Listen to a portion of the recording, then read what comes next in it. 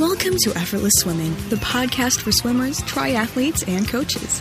Join Australian swim coach Brenton Ford as he reveals the latest techniques and information to improve your swimming. Let's dive right in. Hi, Brenton Ford here. Welcome to the podcast today. My guest is Philip Rush, who is an open water swimming legend, and just wait until you hear about what he's achieved. So, first of all, he's completed 10 crossings of the English Channel. He has done a triple crossing, one of only 3 people to do a triple crossing of the English Channel. And he's actually been the fastest. He's got the fastest 2-way and 3-way crossings of the channel. So just an amazing swimmer. He's done the Cook Strait 8 times, which is the piece of water between the North Island and the South Island of New Zealand. And he's one of only 2 people to complete a double crossing of the Cook Strait as well. And at the moment, Philip, he takes people, or he coaches people for the Cook Strait crossing over there in New Zealand. And he's just, from what I've heard, an amazing coach and an amazing swimmer in his own right. So really interesting stories in today's podcast. Listen in. We actually got introduced by a mutual friend, John, who John came to our Hell Week camp in Thailand last year, and John's actually coming back again in October. So if you want to come along to our Hell Week camp, applications are still open. So you can go to effortlessswimming.com/Hell Week and apply for the Hell Week camp coming up in October. Here's Philip talking about how he got into the type of swimming that he's become famous for. I was always coming 8th or 9th in the 1500 and 400s and just never quite had the speed. I turned to marathon or open water swimming at that stage, and we used to have a national event, which was a 3K event, and started winning that at the age of 14, and it just grew to when I swam the English Channel 3 ways non-stop. And you're one of 3 people, is that right, to do the triple crossing of the English Channel? Yeah, correct. The first person to do it was John Erickson, and he did it in 38 hours, 50 minutes or something. And we were fortunate enough to be second, and managed to knock 10 hours off his 10 or so hours off his record. And the third person's Alison Streeter, and she did it in about 36, 37 hours, I think it was. So it's, but that took a long time to build into. It took years of training to actually be able to get your body to perform on the right day with the right tide, the right team, and the right weather. Yeah, I mean, could you pick any day to go, or did you have a certain window, like a week's window, like some athletes have? I mean, going for the triple, was there any sort of different conditions that you're allowed to sort of take on? We were fortunate. I had a good pilot, and he's still around, Mike Oram, who takes a good volume of the swimmers across. It took 4 years to get the 3-way, and every year we went there, we were going to do it the 3 ways. It turned up there, the Poms thought we were bloody full of the proverbial, to be quite honest. In the first year, we managed to break the double crossing record, so it went from 18 and a half hours to we took an hour and a half off it. And then it sort of made them stand up and be aware that possibly we weren't full of it, and that we could actually do what we said we were going to do. I mean, my forte, probably looking back on it, is colder the better, longer the better, and that was where I really shone. But as I say, the first year we managed to do a double, and in consequence years, it took 9 crossings to get the 3. My coach would we would go out and we'd get 1 crossing done. We would never call it off, no matter how rough it was. I'd always have to do 1. If we're on the way back, well, we could call it then. But I was never allowed to hop out halfway on the first lap. He would always just make me, as part of the mental training and physical training, make me go one way. And as I say, every year, we'd have another couple of goes. We might do a double. We might do 1 3/4. And eventually, 4 years later, the day come, got the phone call at 10 to 7 at night saying, right, we're leaving in an hour. I said, oh, yeah, okay, let's go. We had everything ready. So it became sort of a bit of a standard jug. Oh, well, here we go. We'll be home for a pint and breakfast in the morning sort of thing, and we'll have one crossing out of the way. Well, that day we hopped in. It was dead calm. And I'm talking dead calm, like flat as a bath. And hopped in, and 3/4 of the way over, my coach, we had a bit of a team going to give you a full understanding. The pilot's job was to pilot. My coach's job was to keep me fed and alive. My job was to swim. Now, if everybody in that team environment does their job and does their job well, you are successful. Now, halfway across on the first lap of the channel, we were sitting there, and Tony leans over and we're just having a quick feed, and he says, listen, he said, we're possibly on to break the fastest ever crossing. And I sort of looked at him and said, you're having me on. This was right through the night. So we'd swum right through the night. And we were on for about a 7.5 hour crossing, which would have been the fastest ever crossing. So anyway, he said, I don't want you to go too hard. Remember, this is the first lap. Anyway, it's very hard not to get excited at something like that when the water's calm, everything's obviously happening. Picked the pace up. We missed the record by 5 minutes. We went 7:45 or something, 7:50, I think, for the first lap, and just missed the record by 8 minutes or something. Once we got to the other side, we'd never stop, and you're allowed 10 minutes out of the water. We'd never do that. We'd reach land, clear land, get straight back out. And if you're going to have something to eat, you'd do it once you got back out to the boat. Just as a mental thing, as soon as you plonk your butt on the beach and sort of look out at the world to see what's going to happen, all of a sudden you put doubt in your mind. Do you really want to get wet for a bit longer, etc., etc. So it's about being focused and keeping that mind relaxed and engaged.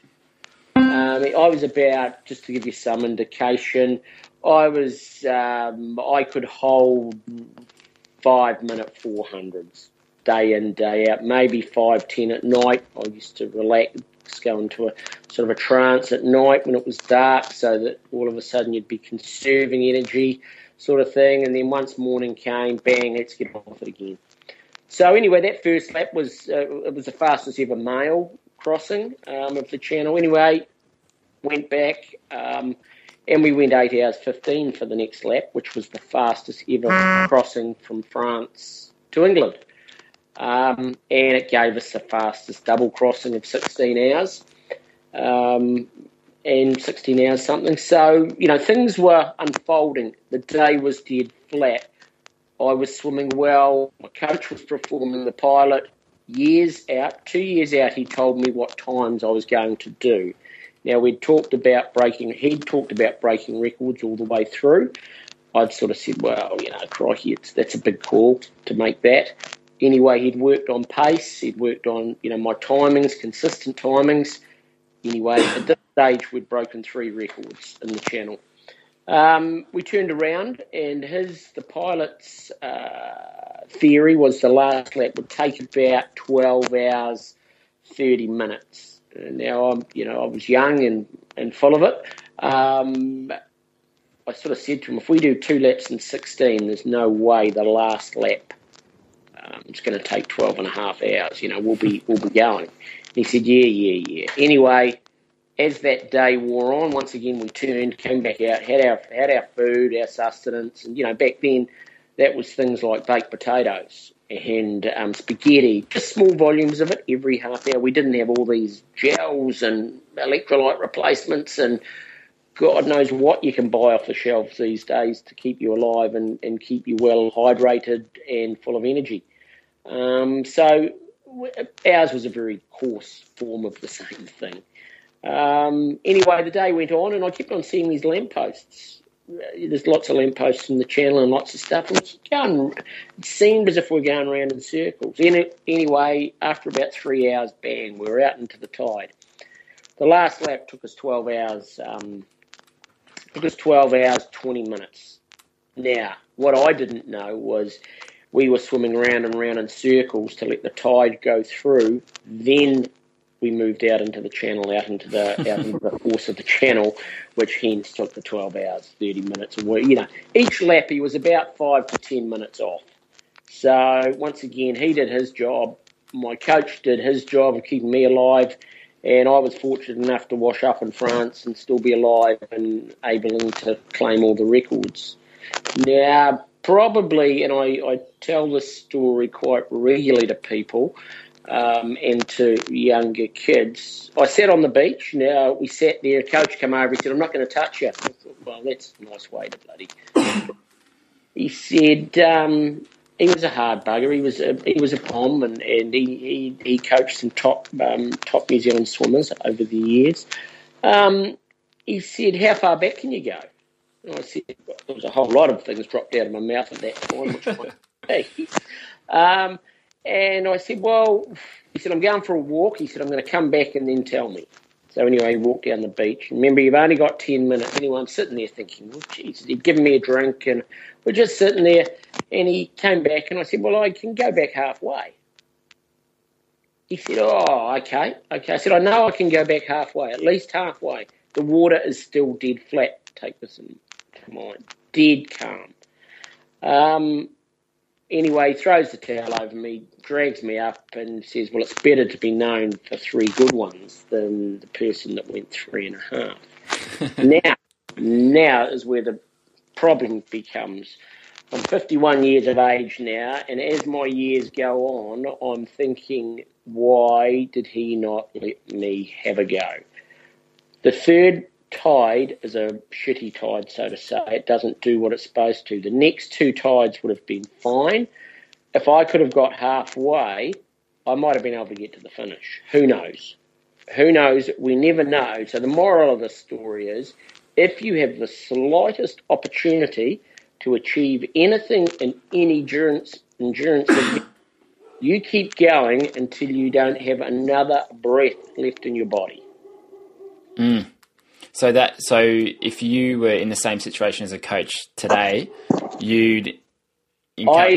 would now, the same position, if I was coaching a swimmer to do the English Channel 3 ways, I would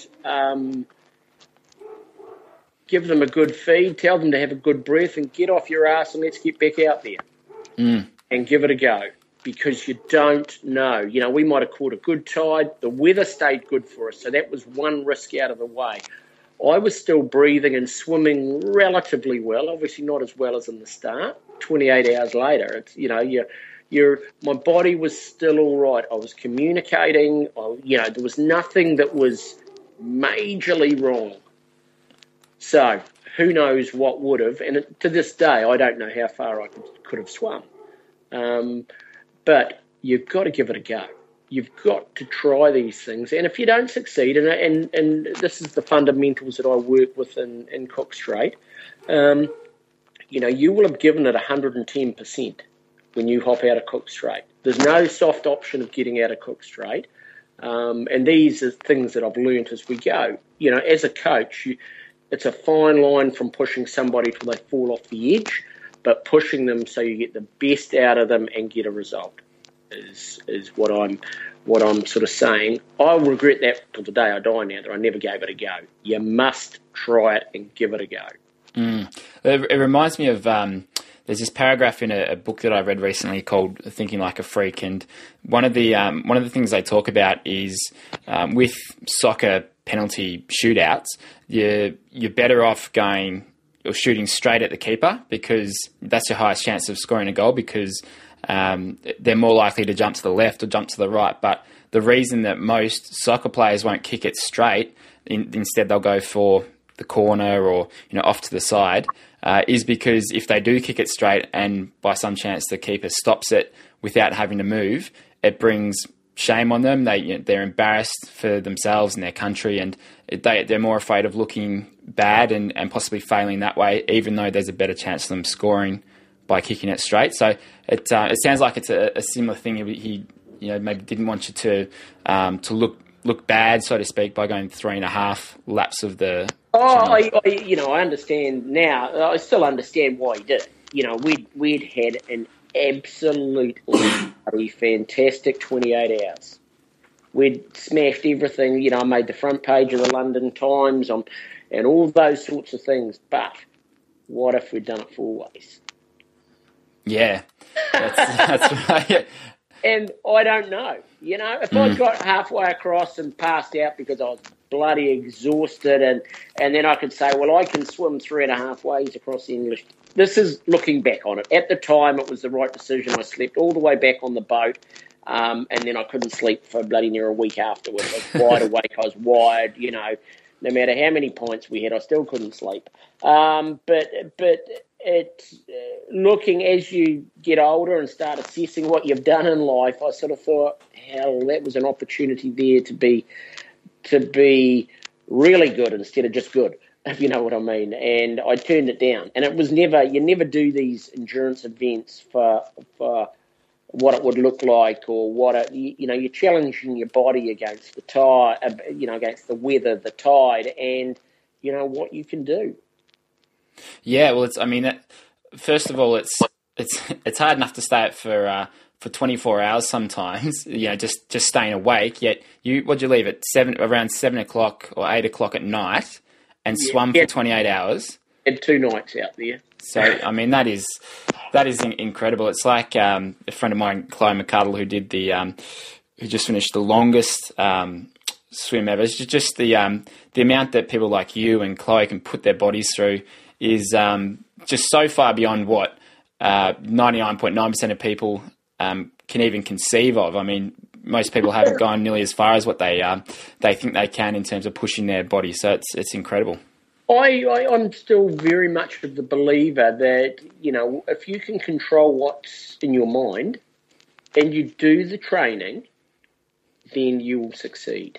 You've got to do the training. There's no soft option on that side. So you've got to do the training for endurance events, and whether it's swimming the channel, whether it's, you know, doing an ultra, Ironman, all these bits and pieces. If you can control what's going on through your mind and do the preparation and do your training, you will, as long as your body stays together, you will succeed. Was there any way along that third lap of the channel where you doubted whether you could make it? No, not when I saw. There was a lot of writing being done and things like that. What we did, we kept my philosophy on swimming, so to say, is the sooner I can get in there, the sooner I can get on with it, the sooner I can get out. So there was obviously the odd time where your mind was just bloody cranking and your body was just aching. But once again, it's your mind saying, let me out of here. So you've got to control that small piece of anatomy on top of your head. And if you can control that, you can do absolutely anything you want. And what do you think it comes down to? Is it just training of the mind? Training of the body, yes, you've got to do the work. I'm not saying that, you just hop in and swim bloody 3Ks a day and that'll do you. You'll be able to swim the English Channel 3 ways. You know, I was training 100Ks a week. I was working out with a proper competitive swim squad, so my pace was always good. But also, it took years of training my mind and body to be able to put up with that sort of pain. So the first year, you know, we did a double. You know, the first time I did a double of Cook Strait, I was in absolute agony. I was bloody swimming along like a lame duck at the end, and, you know, that was 16 hours. You know, there's no way I could have gone straight into the channel and done it 3 ways at that point. From there, we went from a 16-hour swim, we went up and did a double crossing of Lake Taupo, which was a 22-hour swim, and we were training the body, getting my technique right so that I wasn't leaning out on shoulders and catch up, so that you're not you're minimising the injuries that you're getting, so you're getting your technique right, and then you start building. That was probably the best part of 8 or 9 years from when I first started ultra distance stuff to when I actually swam the channel. Now, my mind was we'd go through America and Canada racing. Now, we'd race in lakes and in the sea. You know, the smallest race was about 8 hours. The longest race was 19 and a half hours, and we'd be racing it. So by the time I hit England, my brain was numb. So that, bang, I could get into that routine of getting out there, right, get on pace, hold pace. That is why I was successful, because I could hold pace for long periods of time, which worked about the same pace as the tide. And cold didn't affect me. You know, we could do, I think the longest we did was about 6 hours and 6 degrees, and everybody else hopped out of the race with hypothermia, and we swam for another hour, and I was the winner. I didn't finish the race either, but Jesus, 6 degrees. It was pointless carrying on. But so those sorts of things build that mind and your confidence that, hey, you know, you got to shut off to things. You got to shut off. You know, it's very easy when you're training to think, oh, you know, such and such, we're going out to do this. I'm going to do this. If you're doing a long swim in the pool, you know, I'm going to do this. And he owes me money from the other night, and whatever else is going through your mind. And then all of a sudden you think, oh, it must be half an hour by now. And it's 1 or 2 minutes. Yeah. It's controlling what's going on instead of thinking, right, I need to relax. I need to make sure I've got power on out in front. I need to make sure my elbows are up per lap. And then you just slowly keep doing that, and you will slowly just go numb. And you all of a sudden you'll be thinking, geez, is that half an hour already? You know, you're holding good pace. As long as you're not dropping the water, as long as you're not losing feel of what you're doing, you relax your mind, and bang, bang, it goes. And if you can do that, you can master most things, because it is your mind that lets you down. How do you get that same sort of buzz or feeling, or I guess that same sort of buzz these days, now that you're not doing those sorts of swims? Or do you find that it's not something that you really need now? Well, I take it out on other people now. Yeah. People come to me and want to swim Cook Strait, and I might not even, if I met them, we'd have a few email, you know, we correspond by email, and I do things slightly differently. If you come to swim Cook Strait and bring your coach, well, he'll be on the big boat. You won't be beside you looking after you. I will deal with you wholly solely, and 99% of the time we will get the best out of each other on the day, and that's what I get a real buzz out of, getting people across Cook Strait. I hate failing, and while you're still breathing and those arms are still going over, we will still be swimming. Not your choice to get out of the water, my choice. Let's talk about the Cook Strait. So for those that are maybe in the States or Canada or something and don't know what the Cook Strait is, it's the piece of water between the North and South Island of New Zealand. And I mean, for anyone who's been to New Zealand, they know just how harsh and how rough the conditions can be there in New Zealand. I mean, I was there. What was it? Probably 5 years ago, and I was at a place called Raglan's on the North Island there, just at a surf spot, and there was a guy who was surfing, and he got caught in the rip there, and he got taken so far out to sea that we couldn't see him, and it took the water patrol an hour and a half to find him, because he was heading out into the middle of the ocean. And that was my first experience of the ocean in New Zealand, and I thought, geez, you've really got to respect this place. It's just it's really something else. And if you don't, if you're not 100% on with your thinking, or if you don't know what you're doing, you can get in a lot of trouble, like this guy could have almost been in. Yeah, Cook Strait itself, it's 26 kilometres in a straight line. It's like a funnel. I imagine it that you've got all of part of the Pacific Ocean going through a small gap of 20 kilometres. Either way, it is very deep, which causes the volume of current and tide that is going through there. The water temperature ranges on a good summer for a month. We might get 18 degrees. We're going out. I'm actually taking a relay team out there tomorrow. I'll probably have 16 to 17 degrees, and very shortly it'll drop to 13 degrees at the start of winter, and that's the end of the season. You're going across Cook Strait as a swimmer.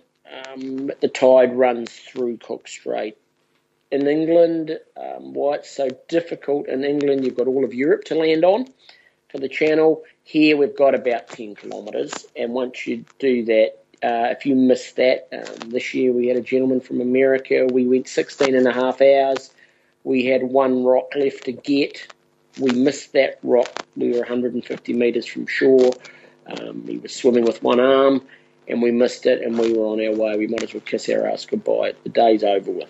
We weren't going to get back to get across Cook Strait. Oh, Jesus! So we quite often, he was semi-hypothermic, and he'd blown his shoulder out, but the opportunity was there. We were so close, and I say that and he said to me afterwards, he said, "Philip," he said, "you don't know me, but you have just got the best anybody has ever got out of me." And the whole time I thought we were going to get there. I was sure we were going to get there. The tide was doing strange things, but we were still getting closer and closer. This is 1 o'clock in the morning. It's pitch black. There's no street lights out there. And I could see the shape of the rock as we're going past it. I'd say 1 million miles an hour. But as we were going past it like nobody's business, it was finished. We couldn't do anything else. And at that point, we had to pull him out and say, "Mate, I'm so sorry." I for the first time, I was nearly in tears myself. I thought, I've flogged you. You've given me everything, and I can't give you anything in return. We just couldn't get there. And that's one of the. I mean, the coaches feel it just as much as the swimmers sometimes, just without the exertion, I think. I mean, when you see a swimmer that you've been coaching succeed and hit the goal that they've been working towards for X amount of years, it's you feel like you've accomplished that yourself. And then the same thing goes when they don't achieve it. Just that disappointment that they've got. And with someone like that, I mean, did he feel? I mean, obviously he would have loved to have made it, but was he disappointed? And is it something that he'd look at doing again next year, or does he feel like he's kind of accomplished what he wants to accomplish? Well, he was bitterly gutted. He was absolutely gutted. And, hypothermia is something Cook Strait, just because of the water temperatures and because of the wind that we get, it's very rarely we get a very calm day or a clear day with no wind and dead still conditions. There's always a breeze of some description. Now, that breeze that goes all day, it just slowly works away at you as you're swimming and you're holding stroke rate, etc., etc. It's good. You're generating heat, but as soon as you start slowing down, stroke rate drops, cool breeze on your back starts just wearing away. We can do things with your stroke, we can do things with what you're eating, but once hypothermia slowly sets in, it's a matter of time. Now, then it's a matter of holding it off with warm drinks and trying to encourage, keep your stroke rate up and all those little bits and pieces. But at the end of the day, once hypothermia's got you, you're only going one way. You can't come back from it. So it's a matter of holding it off for as long as possible. And hence, we were at the point where his next stage was probably in the next 15 to 20 minutes, he would have been unconscious. So we couldn't have, as I say, we couldn't have got any more out of him. There was nothing there. And that's the way I'm medically qualified to look after them, so I have confidence in dealing with hypothermia, which is the main reason people don't succeed is hypothermia and just not being able to finish. What sort of where do people come from for those that sort of contact you to want to swim the Cook Strait? So I mean, what's their background? Have they been swimmers all their life and they want a new challenge, or? I think you'll find these days, that we've got this. I call it the sort of the next stage of marathon running. Marathon running was so popular for so long, and except people started hurting themselves with hips and all sorts. Now, open water swimming has become the marathon running of the 80s, and everybody wants to do it.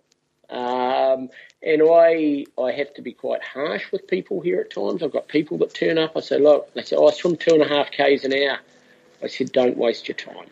you will not complete Cook Strait. We need to be able to swim over 3 kilometres an hour, and just from a wide range. This new 7 swims in the world, which is the Channel, Irish Sea, Straits of Gibraltar, there's one in Hawaii, some in Japan, has really set the world alight. Everybody wants to do them. They're long swims. Some of them are cold. Some of them have got jellyfish. Some of them have got sharks. Some of them have got this. They're warm. Some of them are cold. So you've got a real wide range of people, and you have to be a reasonable swimmer to do them. But I still have people turning up saying, I can do this. I've done this and I've done that. We get them out there, and within half an hour, I'll sort of say, well, we're going to be on our way home in 3 hours. And sure enough, they're not moving fast enough. We just get swept straight out of Cook Strait very, very quickly. Yeah, right. So how many people are you taking across each year or each summer? We're looking about 12. We're looking about 12 swims a year. At this stage, I actually spent the day yesterday answering emails, so if there's anybody out there listening that's waiting on an email, I am coming to it. But we're taking bookings now for 2018. So how long do people generally prepare for? People prepare if they're coming from nothing. I'd like 12 to 18 months preparing. What we have been doing is we're building a place called Lake Taupo in New Zealand. We take them across there first, which is a 40.2k freshwater swim, so that it gives them that endurance and gives them the confidence that they can get out there. We end up finding out how the feeding works and all those sorts of things, and then into Cook Strait the following year. But it's I do have people pull out and things like that. You don't know what's happening in 2 years. In 2 years' time. But the other day I had a lady email me. She said, I'm looking at swimming Cook Strait in 2020. And I did have to make the comment, I'm not sure if I'm still going to be alive in 2000. But anyway, that was sort of, she's coming out to do a tour of New Zealand. She's going to build in. She wants to be here in time to swim Cook Strait and do this. So that's, that's great. And if we can accommodate somebody to get them across Cook Strait, it's the buzz we get of getting people across. We've got a team that's been together for a long time. Once again, I've come from the swimming background of keeping the swimmer alive, and the skippers, they actually took most of my swims, so they've been around a little while and they have vast experience of the tides in Cook Strait. And every day is different. Every day the wind's doing something a little different, the tide's doing something a little different, the swimmer's doing something different. We never get the same swimmer twice. But we have people come and try. They've got within 150 to 200 metres of the shore and been out cold with hypothermia. They'll come back and have another go. So the buzz that we get as a team is eventually getting them across. It's a very, very solemn trip home when we don't succeed. Yeah, I can only imagine. I mean, getting out there is an hour and a half boat trip.